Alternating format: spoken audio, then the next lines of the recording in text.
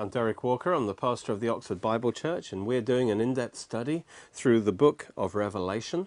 And we have reached now Revelation chapter 15 and 16, which is what we want to deal with today, the bowls of wrath.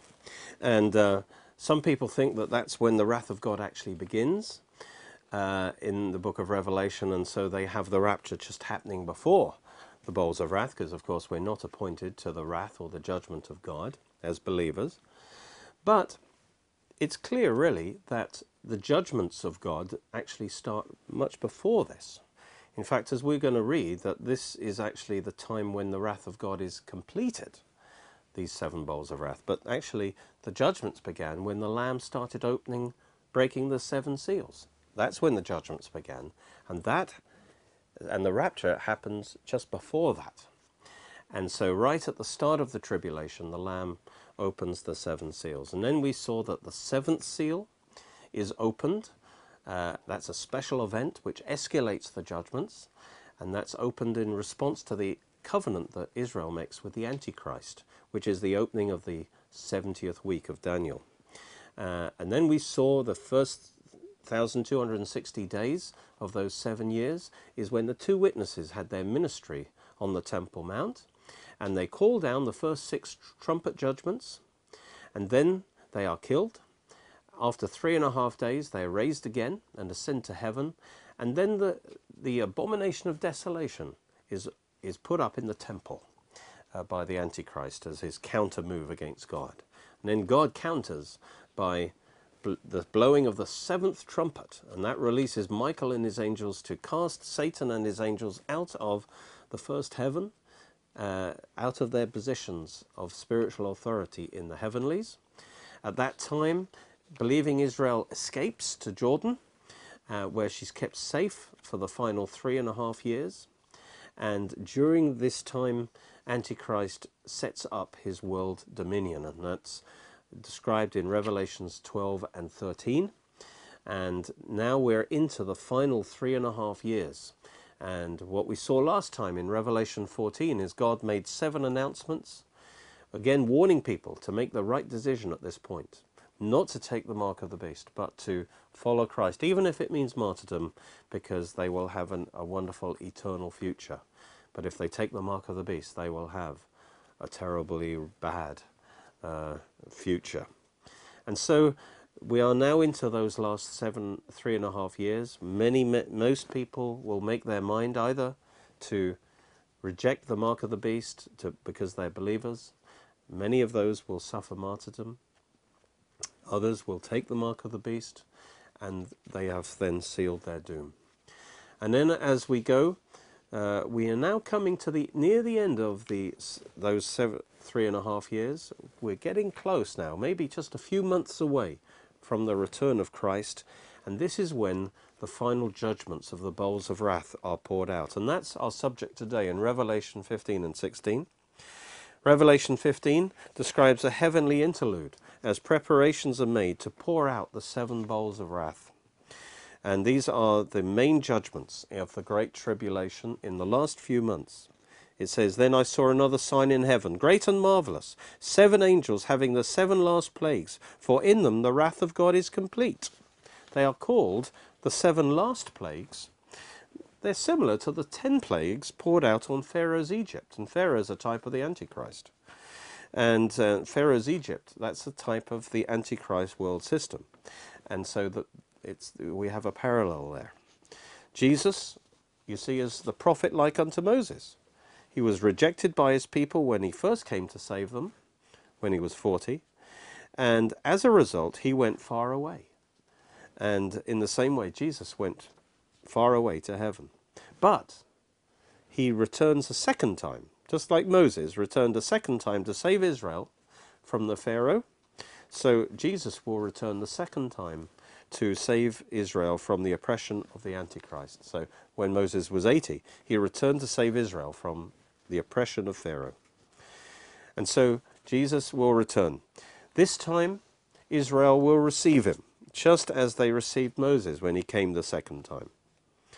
And God will bombard Antichrist's kingdom with plagues, just like he bombarded Pharaoh's kingdom with plagues. And as the final outcome, Israel will be saved and will be able to possess her promised land in the kingdom. So we have all those parallels going on, and after those plagues, Israel will come into her full inheritance. Well, these 7 plagues, it says, bring the wrath of God, the judgment of God, to its completion. And so all the remaining judgments on Antichrist's kingdom before the Lord returns are must be included in these 7 bowls, because they're going to bring everything to its completion. Now, the pre-rapture view says these bowls are the beginning of God's wrath. But this scripture clearly says that they actually bring the wrath of God to its completion, because God's been moving in wrath right from the start of the tribulation. Well, next we see the response of the tribulation martyrs in heaven. And I saw something like a sea of glass mingled with fire, and those who have the victory over the beast, over his image, and over his mark, and over the number of his name, standing on the sea of glass, having harps of gold, they sing the song of Moses, the servant of God. Well, the song of Moses is sung in Exodus 15. They sung that after they passed through the Red Sea, and after God judged Pharaoh and his army. And so in the same way, these martyrs have passed victoriously through the sea of death to the other side, into their promised land of heaven. And Antichrist and his armies, they're about to be destroyed. And they also sing, it says, the song of Moses and the song of the Lamb. And so their victory is based on the blood of the Lamb. And they sing, great and marvelous are your works, Lord God Almighty. Just and true are your ways, O King of the saints. Who shall not fear you, O Lord, and glorify your name? For you alone are holy, for all nations shall come and worship before you. That will come to pass in the millennium. For your judgments have been manifested. Next, the 7 angels come out of the temple to pour out the wrath of God. It says, after these things I looked, and behold, the temple of the tabernacle of the testimony in heaven was opened. And out of the temple came the 7 angels having the 7 plagues, clothed in pure bright linen, and having their chests girded with golden bands. And one of the 4 living creatures did give to the 7 angels 7 golden bowls, full of the wrath of God who lives forever and ever.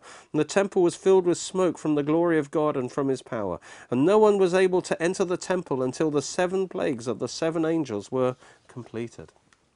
Although Antichrist took over God's temple on earth, his temple in heaven is still fully functional. And from his throne in the Holy of Holies, God is now releasing his final judgments on those who had rejected his testimony to them. The 7 angels have gone to his throne, which is surrounded by the 4 living creatures, and they received the 7 bowls from them. And now they exit this temple, ready to pour them out on the earth. God in his temple is now so manifesting his glory in judgment that entry to the temple now has become impossible. And then we move into Revelation 16. We see these 7 bowls being poured out in succession. Then I heard a loud voice of Christ from the temple saying to the 7 angels, go and pour out the bowls of the wrath of God on the earth. These judgments are far greater in magnitude than the previous ones, and they bear a striking similarity to the plagues of Egypt. The first bowl releases sores on the worshippers of the Antichrist. The first went and poured his bowl upon the earth, and there fell a noisome and grievous sore upon the men which had the mark of the beast, and upon them which worshipped his image. Notice, whenever the mark of the beast is mentioned, it's in connection with worshipping his image. And so it's not just taking a mark that damns you. It's the fact that in doing so, you are worshipping that image. You're worshipping the Antichrist. And only then are you then given that mark which will enable you to buy and sell. Whenever the mark is mentioned, it's always in connection with the worship of the image of the beast. The second bowl turns all the seas to blood, killing all sea life. The second angel poured out his bowl upon the sea, and it became as the blood of a dead man, and every living soul died in the sea. The third bowl turns all fresh waters to blood. And these punishments, by the way, of blood are fitting because of the shedding of the blood, of all the blood of the martyrs. And so now they receive a bloody judgment. It says, the third angel poured out his bowl upon the rivers and fountains of waters, and they became blood. I heard the angel of the waters say, You are righteous, O Lord, who is and was and shall be, because you have judged thus. For they have shed the blood of saints and prophets, and you have given them blood to drink, for they are worthy. The fourth bowl releases scorching heat. The fourth angel poured out his bowl upon the sun, and power was given to him to scorch men with fire. And men were scorched with great heat, and blasphemed the name of God, who has power over these plagues, and they repented not to give him glory. The fifth bowl releases extreme pain and sores on the kingdom of the Antichrist, especially its capital, as well as covering it in darkness. It says, the fifth angel poured out his bowl upon the seat of the beast, and his kingdom was full of darkness. And they gnawed their tongues for pain, and blasphemed the God of heaven because of their pains and their sores. And again, they repented not of their deeds. Notice these are similar, again, to the punishments, the plagues upon Egypt. Now, the sixth and seventh bowls introduce the final judgments connected with the campaign of Armageddon. The sixth bowl sets the stage for the Battle of Armageddon. Actually, battle is the wrong word, because the word is used for an extended military campaign or war.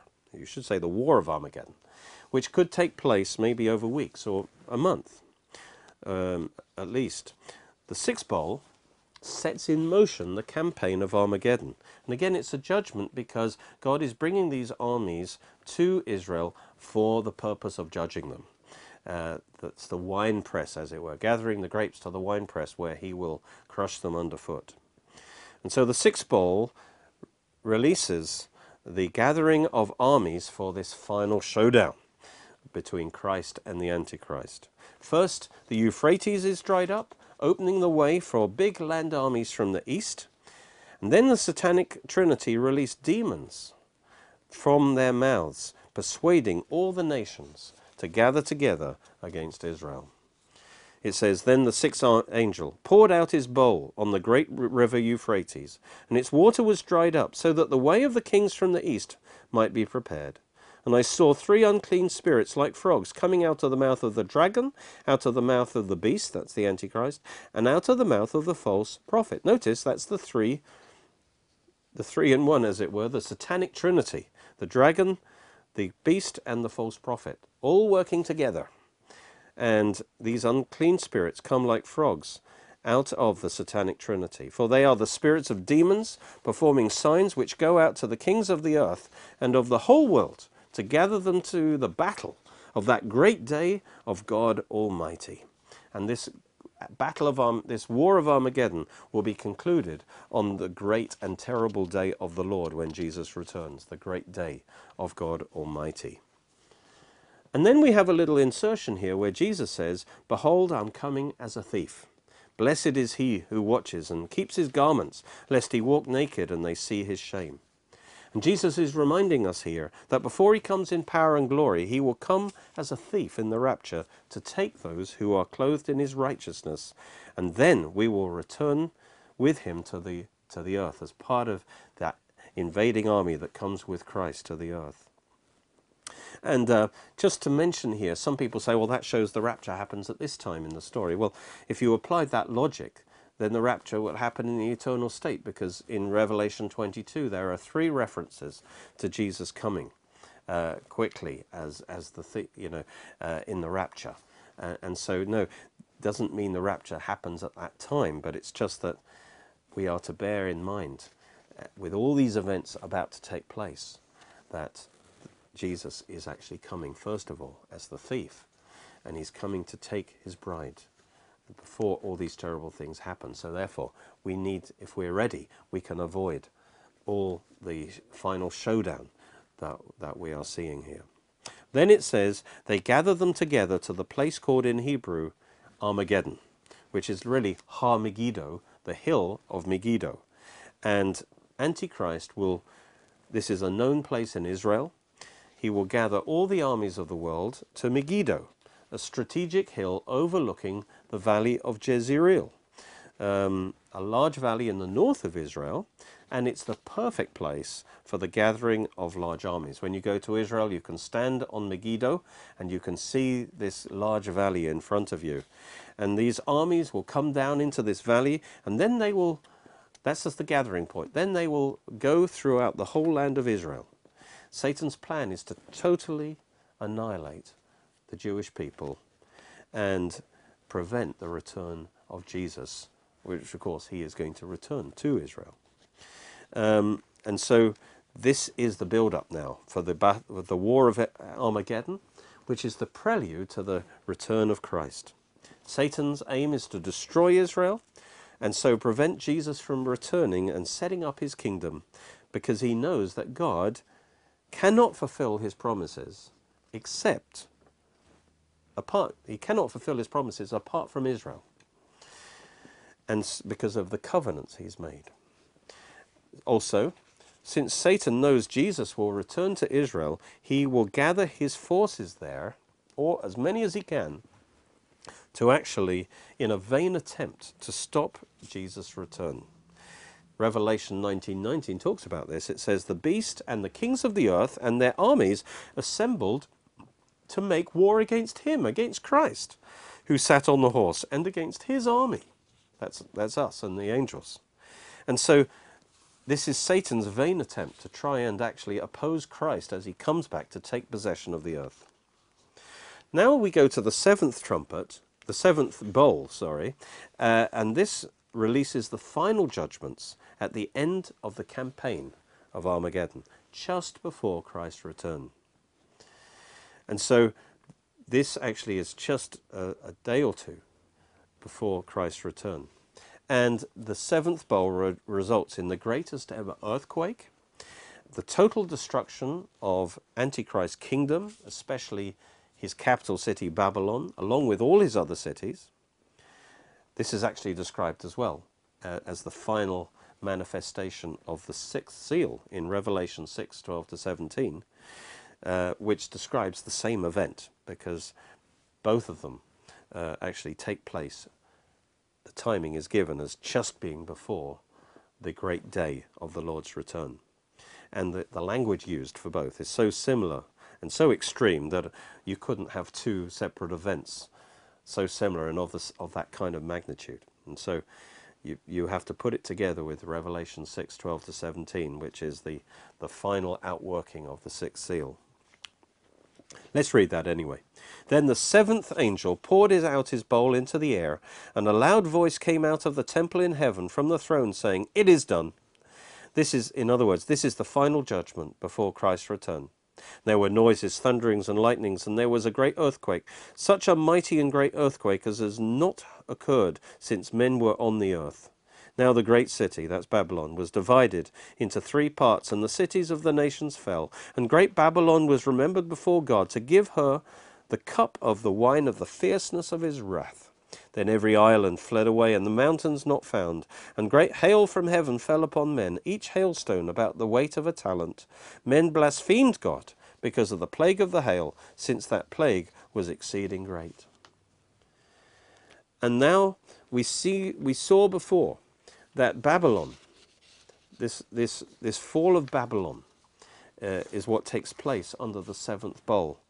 And Babylon, we said, is the name of man's attempt of setting up a world system organized in opposition and rebellion to God. It began with the Tower of Babel. That's where it got its name. And Babylon has 2 aspects which are intertwined. First of all, political and commercial Babylon, which is the beast, and religious Babylon, which is the harlot that sits on the beast. And we previously saw that Revelation 17, you see, after the seventh bowl in Revelation 16 comes Revelation 17. And that actually describes the fall of the harlot at mid-tribulation. So in other words, to describe the destruction of Babylon, first of all, we are described the religious aspect, the harlot that actually is destroyed because Antichrist replaces her with his own religion where everyone worships him. If you like, that's the final form of religious Babylon, is the worship of Antichrist. And so that initial fall of Babylon is described in Revelation 17.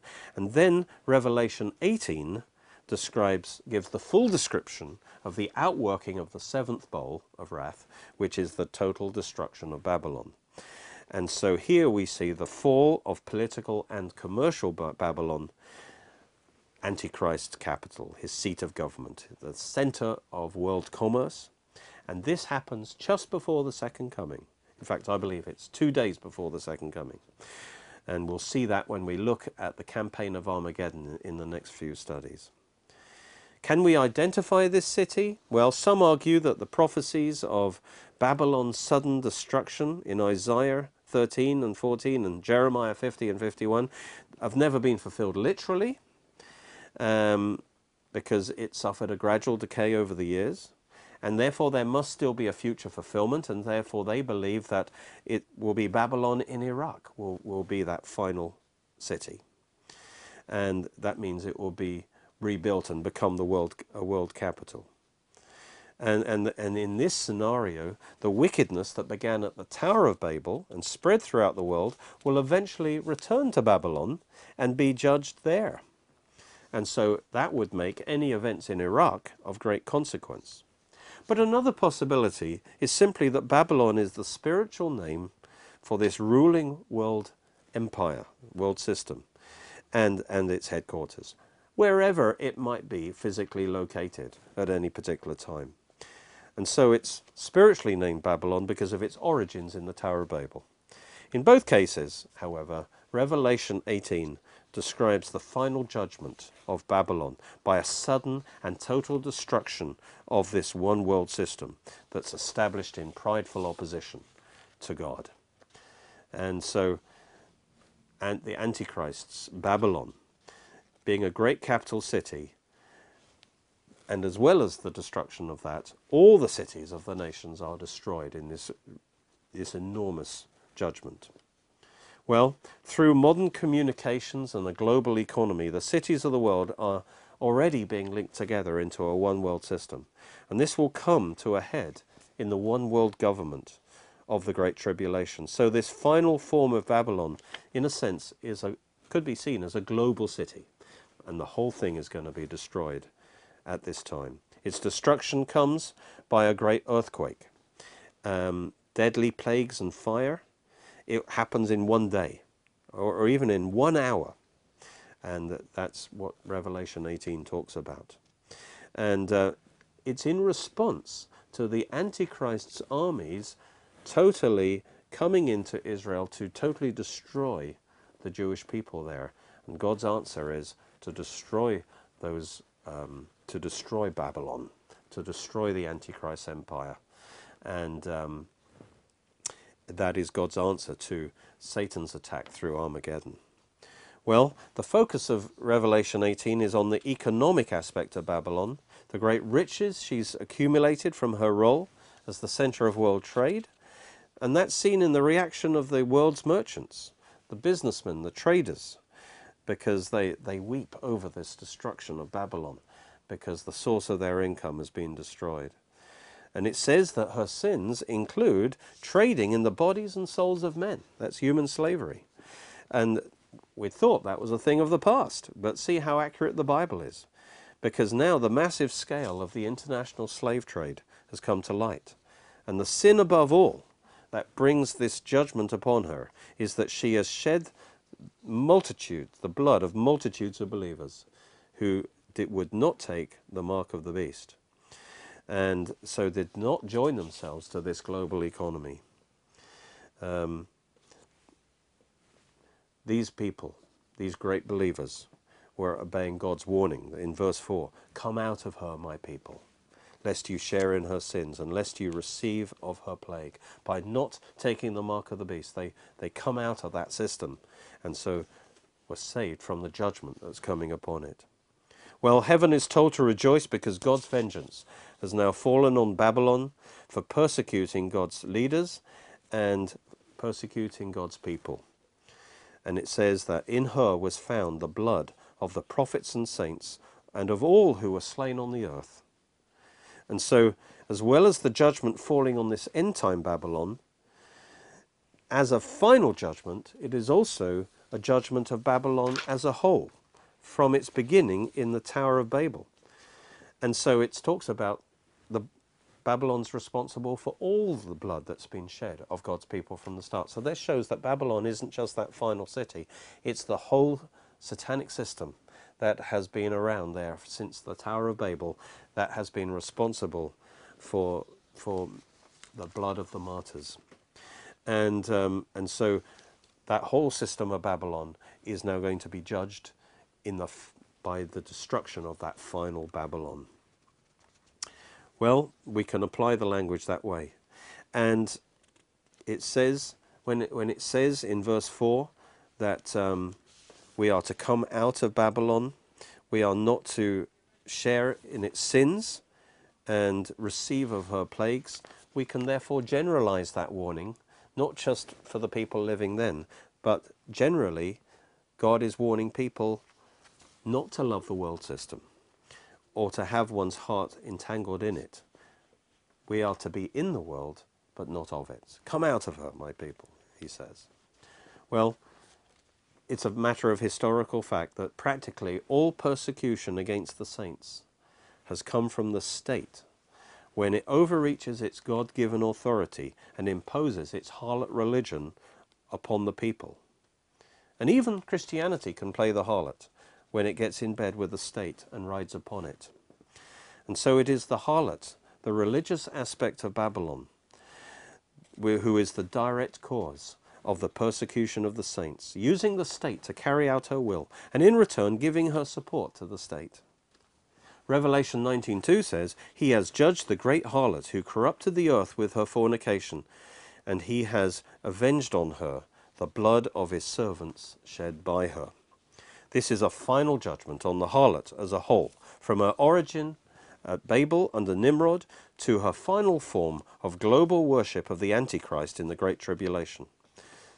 Although the harlot church was destroyed at mid-tribulation, it will then be replaced by another harlot religion, the worship of the Antichrist. Well, the harlot's destruction is final. She will never rise again. All heaven rejoices in God's judgment of Babylon, affirming his right to judge. And so God, in the seventh bowl of wrath, is going to totally destroy the Antichrist world system. And that's just before Christ returns in power and glory to destroy the armies of the Antichrist who have invaded Israel. Thank you for watching. You can watch more of our teachings on our Oxford Bible Church Roku channel and Derek Walker YouTube channel. You're most welcome to join us at our church services, which are every Sunday at 11 AM and 6 PM at Cheney School, Headington, Oxford, OX3 7QH.